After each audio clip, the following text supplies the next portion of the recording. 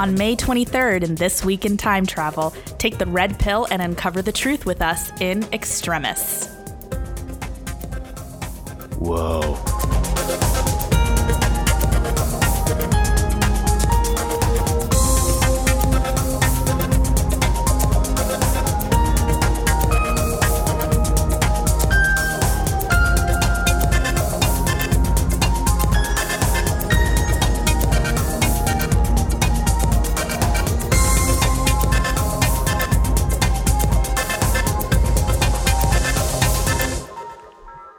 Hey, Chip, good to see ya. Alyssa, am I really seeing you, or are you just a clever simulation? I don't know, we can try reciting numbers off at the same time. Okay, so we're going to try to sync our conversation over Skype, and we're going to try to... This sounds like a podcasting nightmare, a technical impossibility. I think we're just going to have to live in the assumption, the happy, ignorant assumption that we are, in fact, real. What do you think? So Chip has opted to take the blue pill, and next week, let's see if I take the red pill and just uncover the truth of, are we really in a computer simulation? All I'm saying is I'm not a big fan of the term red pill, so I'll just take my blue pill and be happy with it. You know what? I will take my movie directed by trans women and run with it and take it from the MRAs as far as I possibly can. There we go. Hey, good news. Doctor Who is still relatively popular. Extremis, which we will be talking about shortly, was the third most watched show of the day with 4.16 million people watching overnight. More people were watching Britain's Got Talent for some stupid reason, and more people were watching Pointless Celebrities for some stupid reason. But hey, Doctor Who's still doing well. Yay. Yep. Which is always good news. I like it when it does well. And then, of course, we're going to go on a long break before we come back with any more new Doctor Who. But hey, we'll be going into that break strong. Yeah. So, other exciting news. There's not a lot to cover this week, but there's a new book coming out called Now We Are 600. It's going to be a poetry book written by James Goss, and it's going to be filled with all of these Doctor Who-related poems. And it's going to be illustrated by Russell T. Davies, which is just absolutely adorable. His illustrations are really, really cute. It'll be coming out on September 13th in time for National Poetry Day. Chip, do you mind if I read one of the poems for you? Because I think it's really sweet. Absolutely, Alyssa. Let's do it. I went into a box and it wasn't a box. I asked the box to go wandering. We could go to planets, we could visit stars, or Tuesday. That box could go anywhere at all, and so we did. I almost want to hear the Oodcast's haiku music ethereally playing in the background, even though that wasn't a haiku. So this is basically a takeoff on A.A. Milne styles of poetry with Now We Are 6. So I'll be interested to see how well this does in America, because most Americans read the Pooh books and were conditioned by Disney to want Winnie the Pooh stories. And if they were anything like me when I was a kid, I just sort of flipped through Now We Are 6 looking for Winnie the Pooh related poems and just ignored everything else. But I'm pretty sure that these books are much more beloved and part of the cultural DNA in Britain, and for this to be a parody and to have RTD doodles in it, well, the proper cartoons, it's going to be great. Yeah, I think it's just going to be, I think even if Americans won't identify with the source material as much, I think it's just going to be really cute and they'll enjoy it. Speaking of cute things, BBC has got another mobile game out for Doctor Who called Time Vortex 360. Chip, have you had a time to play this at all? I have, and it's cute's the word for it. It's not my big thing. It plays through a web browser. You don't have to be in the UK to actually play this. This is available to anyone across the globe. But it's got some pretty nice graphics, and it's basically sort of like one of these endless runner games like Temple Run, where by tilting your phone, you travel your TARDIS through the time vortex, picking up things, dodging obstacles, and playing until you crash too many times or something like that. So it's a diversion. It's a free diversion, but it sounds nice. It's got Murray Gold soundtrack and everything. It's basically one of those games that you see kids playing when they're careening around the sidewalk, running into every adult that's there. So gonna be kind of cute, probably gonna bruise your shins a lot from dodging any of the children in your family who want to play it. So provide to the younglings at your own risk. You said younglings. You're a Star Wars nerd. Hey, you just finished a Clone Wars marathon. Do not go nerd shaming me, sir. I have the text messages. I have the receipts. I'll be good. I doubt it. But let's move on to our review of Extremis.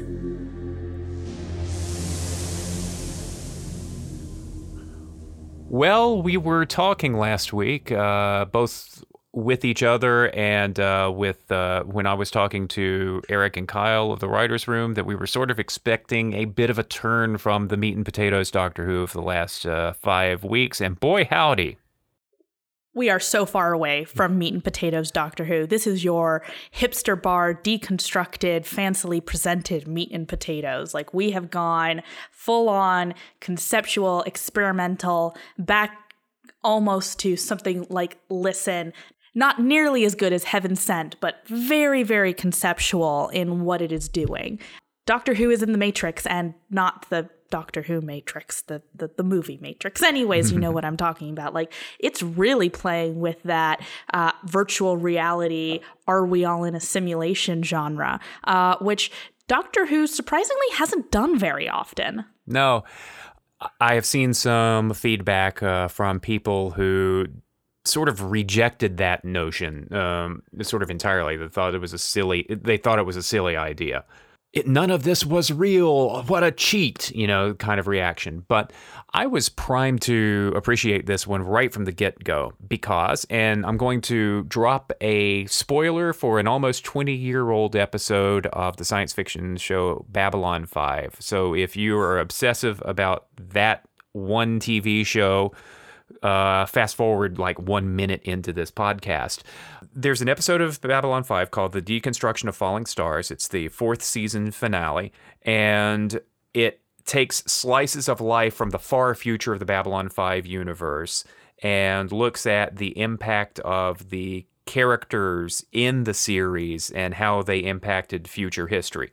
And there is one 15-minute segment of the episode where a fascist government creates holographic simulations of the hero characters in an effort to create artificial intelligence, evil versions of those characters for propaganda purposes, to prove that these legendary figures weren't all that good. The catch is that one of the characters, the security chief, they did too good a job with the AI programming, and he achieves a certain amount of sentience and transmits all of the plans of the evil fascist government to the rebellion against the other folks. And that's the end of the story. Aside from the fact that the audience knows right from the beginning in this segment that the characters are reconstructions, they're AI hologram types. Other than that, the conceit is exactly the same as this episode of Doctor Who. Not only was I not surprised by the reveal that everybody in the main storyline was artificial, I was like, this is pleasantly familiar. I was definitely surprised by the reveal. I was not expecting it at all. And I'd actually accidentally seen a spoiler mentioning the words, it was a simulation. And I still did not put it all together that they hadn't simply slipped into a simulation, but that we were watching them as simulations, acting out this entire scenario at the behest of the aliens. I think, the pushback that we have seen about, well, none of it really happened at all is a little bit unfair. I mean, certainly that has been a problem in some episodes in the past, but this isn't Journey to the Center of the TARDIS or, to a lesser extent, The Wedding of River Song. The events that happen in the virtual reality directly push the events that are leading us into the next episode. The simulations become self-aware, and other than the Doctor, everyone else decides to kill themselves, or Nardole and Bill get destroyed. The Doctor, though, becomes self-aware enough to fight back and send a message out of the simulation to his real persona, warning him about the impending invasion. And that sets in motion everything that's going to happen in the pyramid at the end of the world. So the events that happen in the reality directly influence the events that are happening here. I think one of the things that sort of is tilting my mind a little bit about whether or not I like this episode, because I'm still sort of up on the fence about it, is Moffat's interview with the Radio Times. And I'd love if we could put that in show notes, because I think it's such an important addendum to understanding Extremis and what's going into creating this episode. Because yes, these are concepts that Moffat has played with before. You know, he did say the whole idea of a simulation becoming aware of its simulation is very like what he did in Forest of the Dead, when Donna's children become aware of the fact that they must also be simulated children, that they must not be real. But I think that he did something very unique in not just simply playing around with people being dropped into simulations or virtual reality, not being aware of it, but what would a simulated doctor do once he became aware of the fact that he was a simulation being created by aliens to figure out how to fight the real doctor? And I think that was particularly an interesting point to it. What I will say is one critique of this is narratively, I thought this episode was a bit all over the place. I liked the scenes with Missy, but they were interspersed very randomly in the episode in a way that didn't really make sense to me. It felt like the story kept lagging when that happened. It felt like it was sort of intended to be either a profound flashback where the doctor is learning something at that moment that's supposed to help him fight the aliens. But I didn't find the dialogue at that moment particularly profound or impactful moving forward. Or it's intended to be build up to the big surprise reveal at the end that Missy is in the vault and maybe they'll need to pull her out of the vault to help them fight the monks in the next episode. But that all seems like a lot of exercise in the pursuit of nothing that was very surprising. Like, right. We'd already guessed that Missy was in the vault for a while. This was not a particularly surprising reveal, and dropping it in this episode felt very out of place, like trying to build up to this big shock reveal that it sort of landed a little bit with a thud. So I love seeing Michelle Gomez and everything, but narratively, this felt very out of place for me. Mm-hmm. Yeah, I didn't feel sort of disconnected from it, but there were aspects of the story that I wasn't completely satisfied with. We got a lot of exposition dump on the planet of the executioners that filled in some of the gaps on how Nardole reconnected with the Doctor, although I'm not sure that that jibes with Dr. Mysterio. Presumably that was happening at the same time that the Doctor needed to be guarding the vault. I'm not sure. But by and large, I thought that it was worth it when we got to the point at the end where the Doctor's conversation with Missy about what it means to be good when no one's watching, basically, comes back, and the Doctor simulation realizes that nobody's watching and nobody's will, but, you know, he is still the Doctor, or somebody who is a really, really good copy of the Doctor, and as the Doctor, he's got to do this thing. So I thought that paid off fairly well for me. One thing, and it's a shame that Tom couldn't be with us on this one, because on Tom's previous appearances on here, he's made a strong case for, you know, the Doctor feeling like the Doctor again in the show. He very much appreciates when the Doctor is front and center in the story. This might have been an episode that he and I would have had a bit of an argument over, because Bill and Nardole had some good bits, but this was very much the Doctor as the Doctor as a hero. You know, I like having that spread around a little bit more than this. This was all about who the Doctor is, and Bill and Nardole weren't all that important to the story. Basically, yeah. Though I did like the bits that we got with Bill and Nardole. I do like Nardole being a secret badass. Again, it's or claiming that he's a secret badass and then going, ah! Yes. You know, he's trying to be a secret badass. You know, I don't know if he'll actually follow through on it, but he's trying so hard. And I thought it was lovely to have Bill really being in her element here.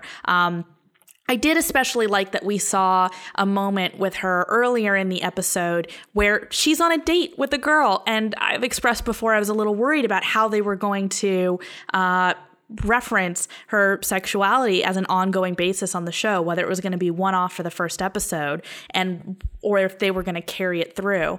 Now, I'll admit, though, there's a lot that confused me about this episode. And I have to ask you, because this was actually a shock for me. Did you get in the pilot that Bill wasn't out to her mom? I didn't pay that much attention, but at the time that was the impression that I had. See, I did not get that at all, and a lot of my friends on Twitter didn't get that either. I thought that Bill's sarcastic comment was something intended for her mom to hear, like a reminder of, I'm not actually interested in guys, Mom. Like, that's how that moment came across to me. So everything that happened in this episode where Bill was not out to her mom and the whole joke was, oh, did you bring a guy home? Well, actually, I brought a girl home. And, oh, no, it's fine. You're not on a date with anybody. You have a girl home. Like, that really confused the heck out of me. Mm-hmm.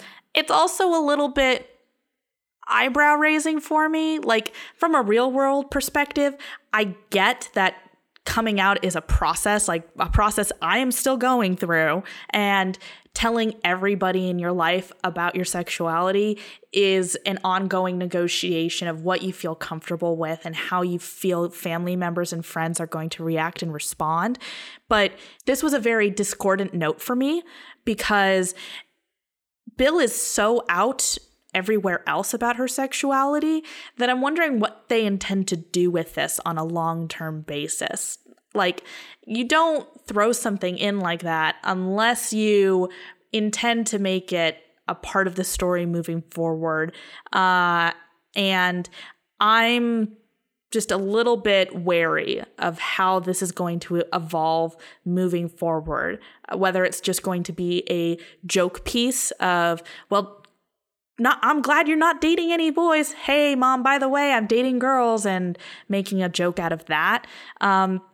Especially because a lot of people had some concerns with how those jokes played out over the course of this episode. Yeah, and then you pile on to that the joke of the Pope in the bedroom. Yeah. So the gag being that Penny, who Bill has brought home, is fairly clearly coming to terms with her own sexuality. At least that's the way that I read this, that Penny is new to dating girls and is questioning and all of this other stuff. So, of course, a complete Catholic delegation, including the Pope, just sort of walks in and just lays, it's a big Catholic guilt gag. On the one hand, that is actually funny. On the other hand, it's almost the show making fun of the gay people. Yeah, and that's the thing. Like, I'll be honest, it did not twig with me at first that this would be a disturbing moment. Like, the first time I watched it, I viewed it as they're home for a date and interrupted by the most Doctor Who thing that could possibly happen. The doctor lands in her bedroom and out walks the flipping Pope, interrupting the date. And then the second time I watched it, it hit me that Penny is not just talking about, uncertainty with dating Bill. She's talking about being uncertain in her own identity, her own sexuality. And that hadn't really processed with me the first time I watched it. I was mostly sad that Bill's date had gone poorly. I didn't realize quite the position that Penny was in. But she's got another chance. She's got another chance. She's got another chance to get it right. And I really, really hope Penny comes back and we see that happen. But it does sort of feel like, Doctor Who's saying, isn't it funny? Now Penny feels uncomfortable with her own sexuality and going on a date with Bill because the Pope walked in. Like, that on a second read, actually makes me feel a little bit uncomfortable. It is Stephen Moffat humor. It's very coupling humor. It's irreverent. It is irreverent towards both Catholicism and towards the sexual orientation stuff. It's and I don't know that it makes me feel uncomfortable, but it does. I can see where it would make someone feel uncomfortable, because it's an atheist straight guy making that joke. It's funny, and as he says in the Radio Times interview, he's trying to be respectful but not reverent.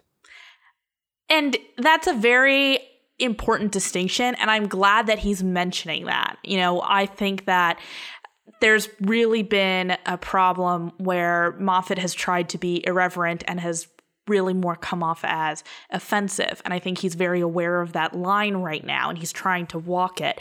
And it was very interesting to watch how he handled that with the treatment of religion and Catholicism in Extremis, because on the one hand, he's being very irreverent towards a symbol, an institution, a person, towards the Catholic Church, the Pope, and the Vatican.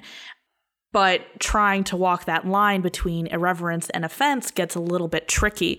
Neither of us is Catholic, but Chip, I believe you're more religious than I am. How did you feel Moffat handled that distinction in Extremis? I thought he did fine. I thought he did fine. When you, and I've talked about this on 2 Minute Time Lord before, religion is sort of the third rail of Doctor Who, because this is a show that's all about history, and there are some places that you can't take the TARDIS without actually making a statement about real people's religious beliefs.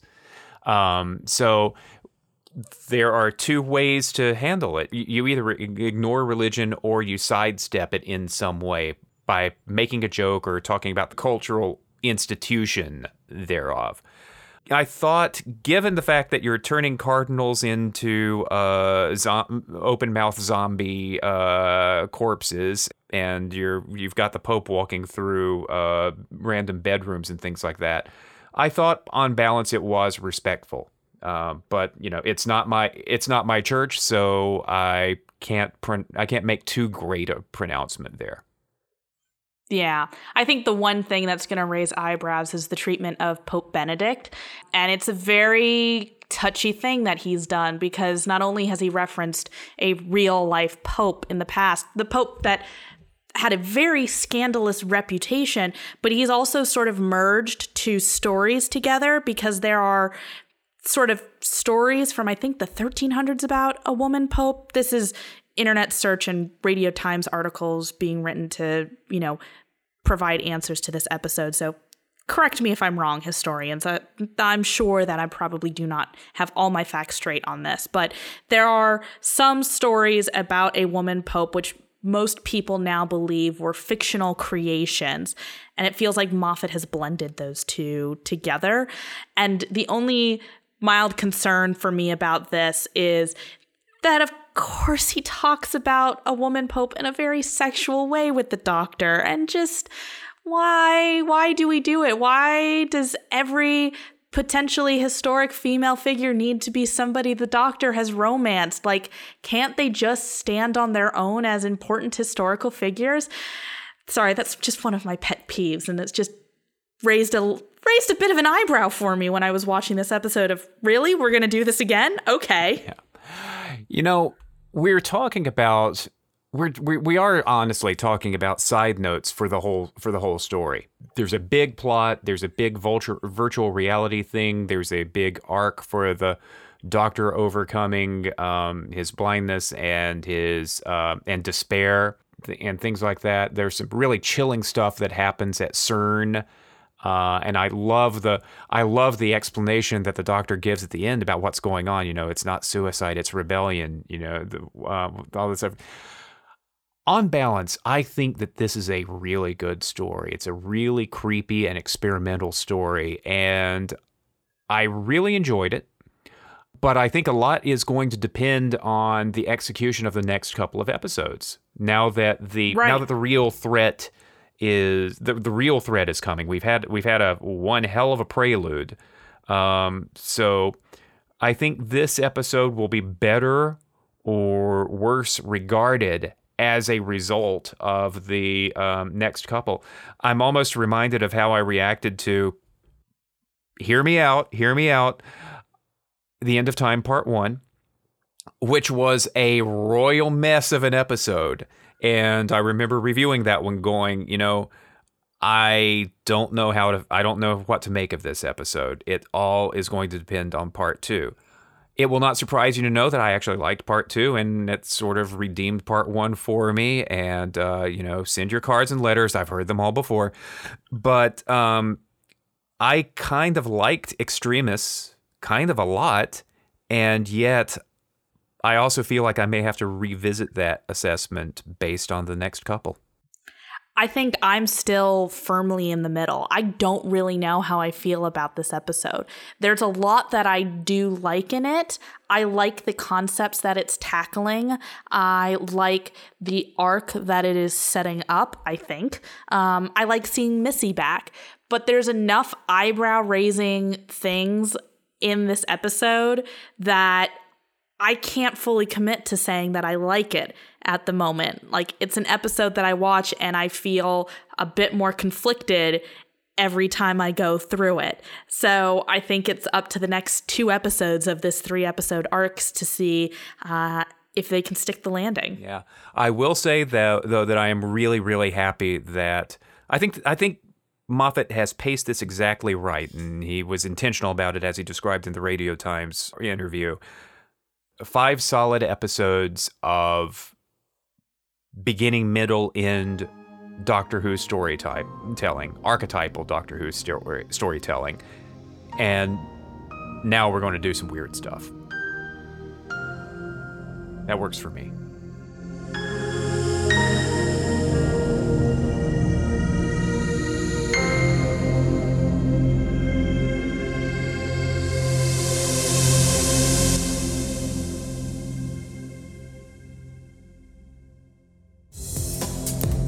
This week on the Incomparable Network, the first family of Doctor Who podcasting, Verity's Erica Ensign and Radio Free Scaro's Stephen Shapansky, resume their sequential walk through Classic Who with The War Machines in Lazy Doctor Who.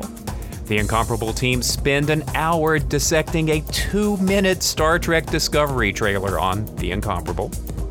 And Jason Snell finds a Voyager episode he actually likes on Random Trek. All this and more at theincomparable.com.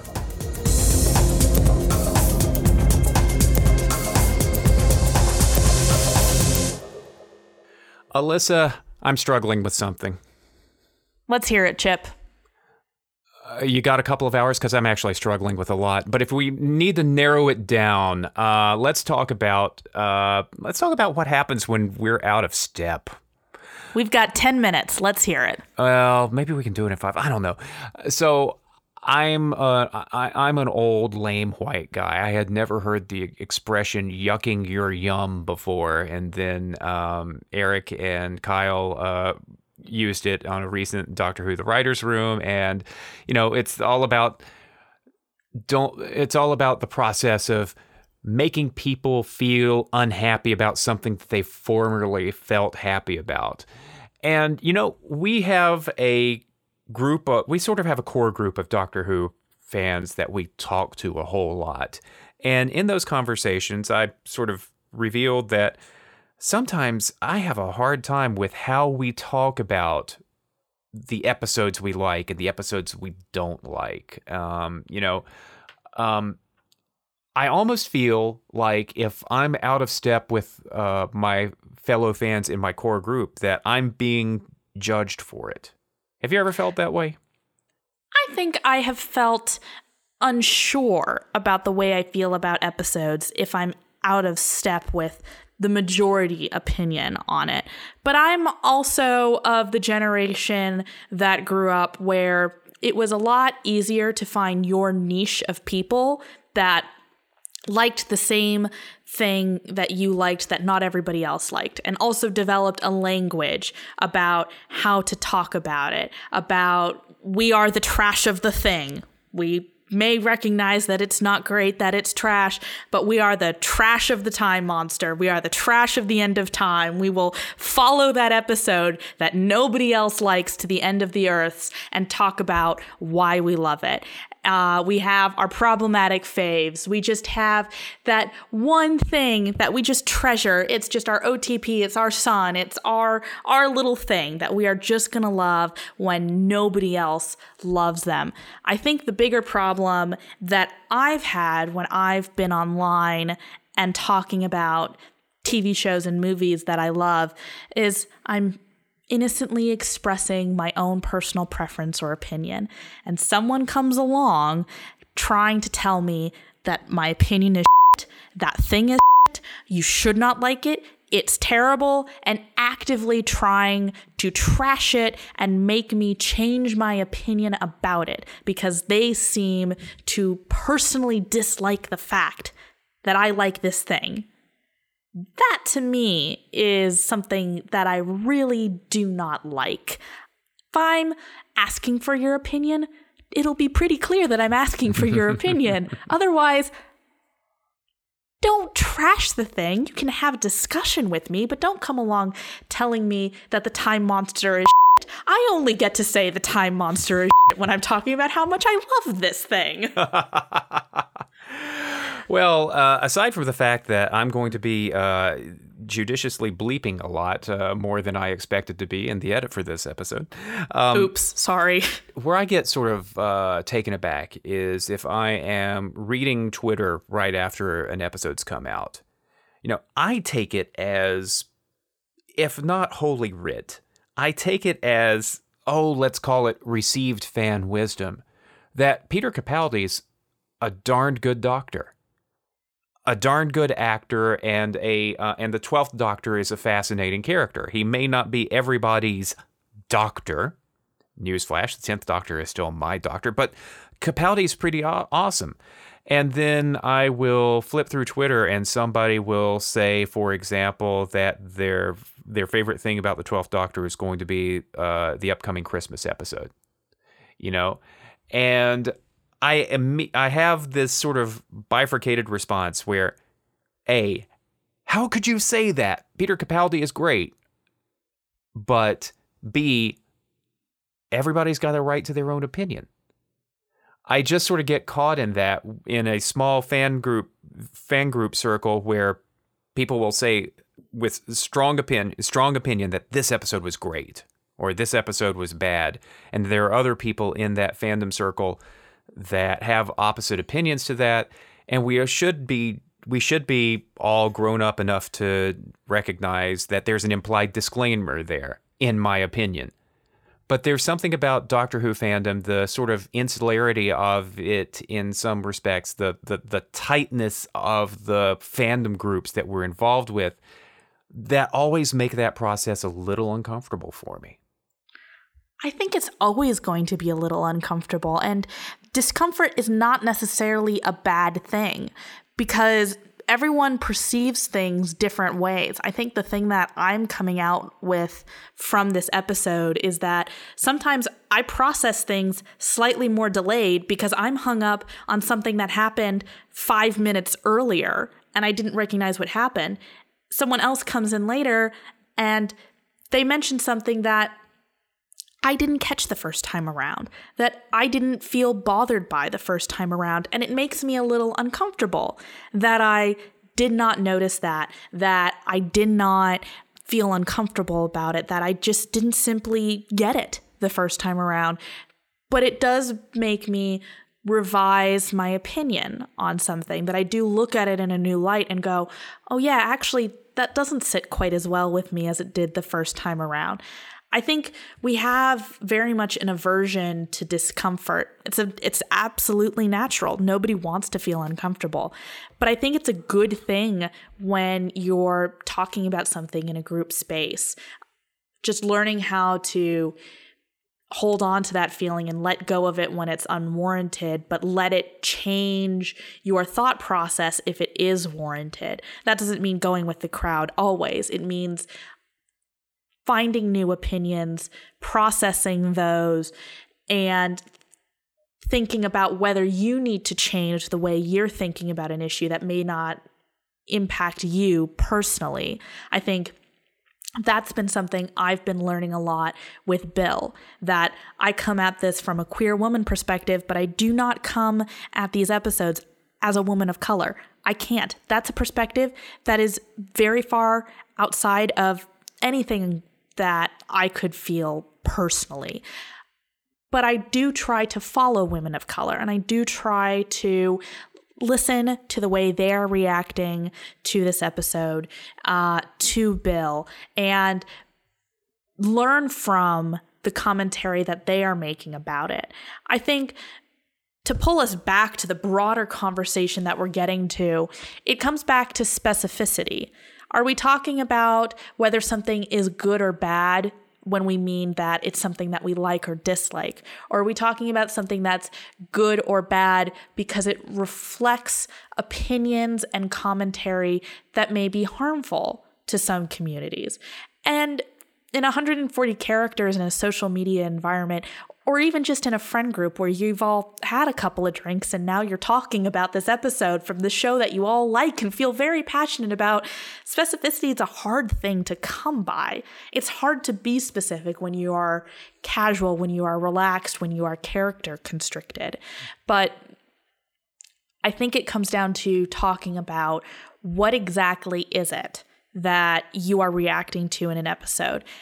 Are you reacting out of personal preference, or are you reacting out of something that you feel is a broader problem? You know, this isn't a question of, do we like the 12th Doctor's jokes or not? Is it a question of, do we think the reflection of Bill's sexuality is harmful or not? I think that's the important way to distinguish between, is this opinion that we really need to get into and debate, or is this something that we should sit back and learn from other people about how to react to it? Yeah. And these conversations are so much easier for me about, I don't know, Star Wars, you know, or Voltron Legendary Defender, or any other property that I'm into, because I'm not involved in a fandom community for those things the way I am with Doctor Who. And suddenly everything feels much more personal. And that's a bit of a challenge. It requires me to thicken my skin a little bit, but also to remember that when somebody is being adamant about how awful they think the 10th Doctor is, that they are not passing a criticism of me because I happen to like the 10th Doctor very much. Thank you. It's also, I think, important to recognize when someone is just being honest and sharing their opinion versus actively trying to bring someone down. You know, expressing your opinion. Most people are not telling me, you're a bad person for liking the 10th Doctor. Right. And the people that are, because there are a few of those on Twitter and Tumblr, just deserve to be muted and ignored, because shout into a void about how much you want to try to change my opinion, unless you're somebody I like and respect and know personally and we can have an actual conversation about this, simply on the thing that I love is not acceptable. There goes another edit. Gender plays a big role in these kinds of conversations too. Absolutely. And this is something I've been struggling a lot with, because even though I want to be specific and talk about, is this thing good or bad, or is this simply something I like or dislike, women are very much taught to couch their opinions by saying, well, this is just my personal opinion, or this is just something personally I like or dislike. And sometimes it's necessary to be upfront about what it is that you're talking about and be straightforward and not couch your opinion. And certainly not apologize for it. Exactly, because we are taught to apologize a lot for our opinions. So I think there's an extra hurdle that women have to overcome in terms of talking about our opinions and standing up for what we know is our opinion, and to stand by it and not apologize for it. And also make sure that you're not actively trying to bring somebody down. Yeah.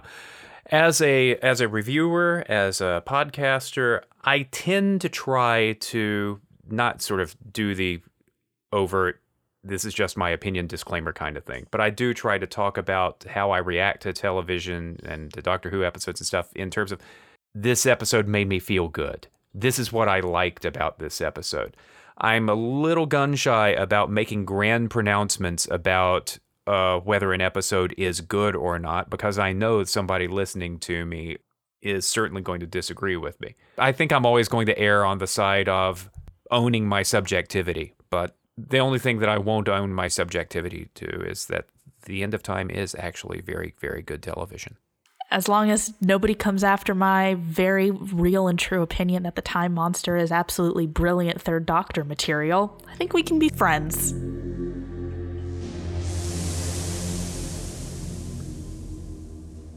So next week, we're going to spin off of this conversation a little bit. We're going to have Graham Burke and Shannon Dohar around to start up a new segment on This Week in Time Travel, the Department of Received Fan Wisdom. Next week, we'll also be reviewing The Pyramid at the End of the World by Peter Harness and Stephen Moffat. Thanks for joining us for This Week in Time Travel. You can find us online at thisweekintimetravel.com. On Twitter, you can find us at drwhothisweek. You can follow Chip at #2Minute Time Lord, and you can find me on Twitter and Tumblr at Whovian Feminism. We're on Facebook too. Thanks to Jason Snell for running the Incomparable Network. Thanks to Christopher Breen for our theme music, and to David J. Lohr for our podcast logo. We will see you next week on This Week in Time Travel. Bye-bye.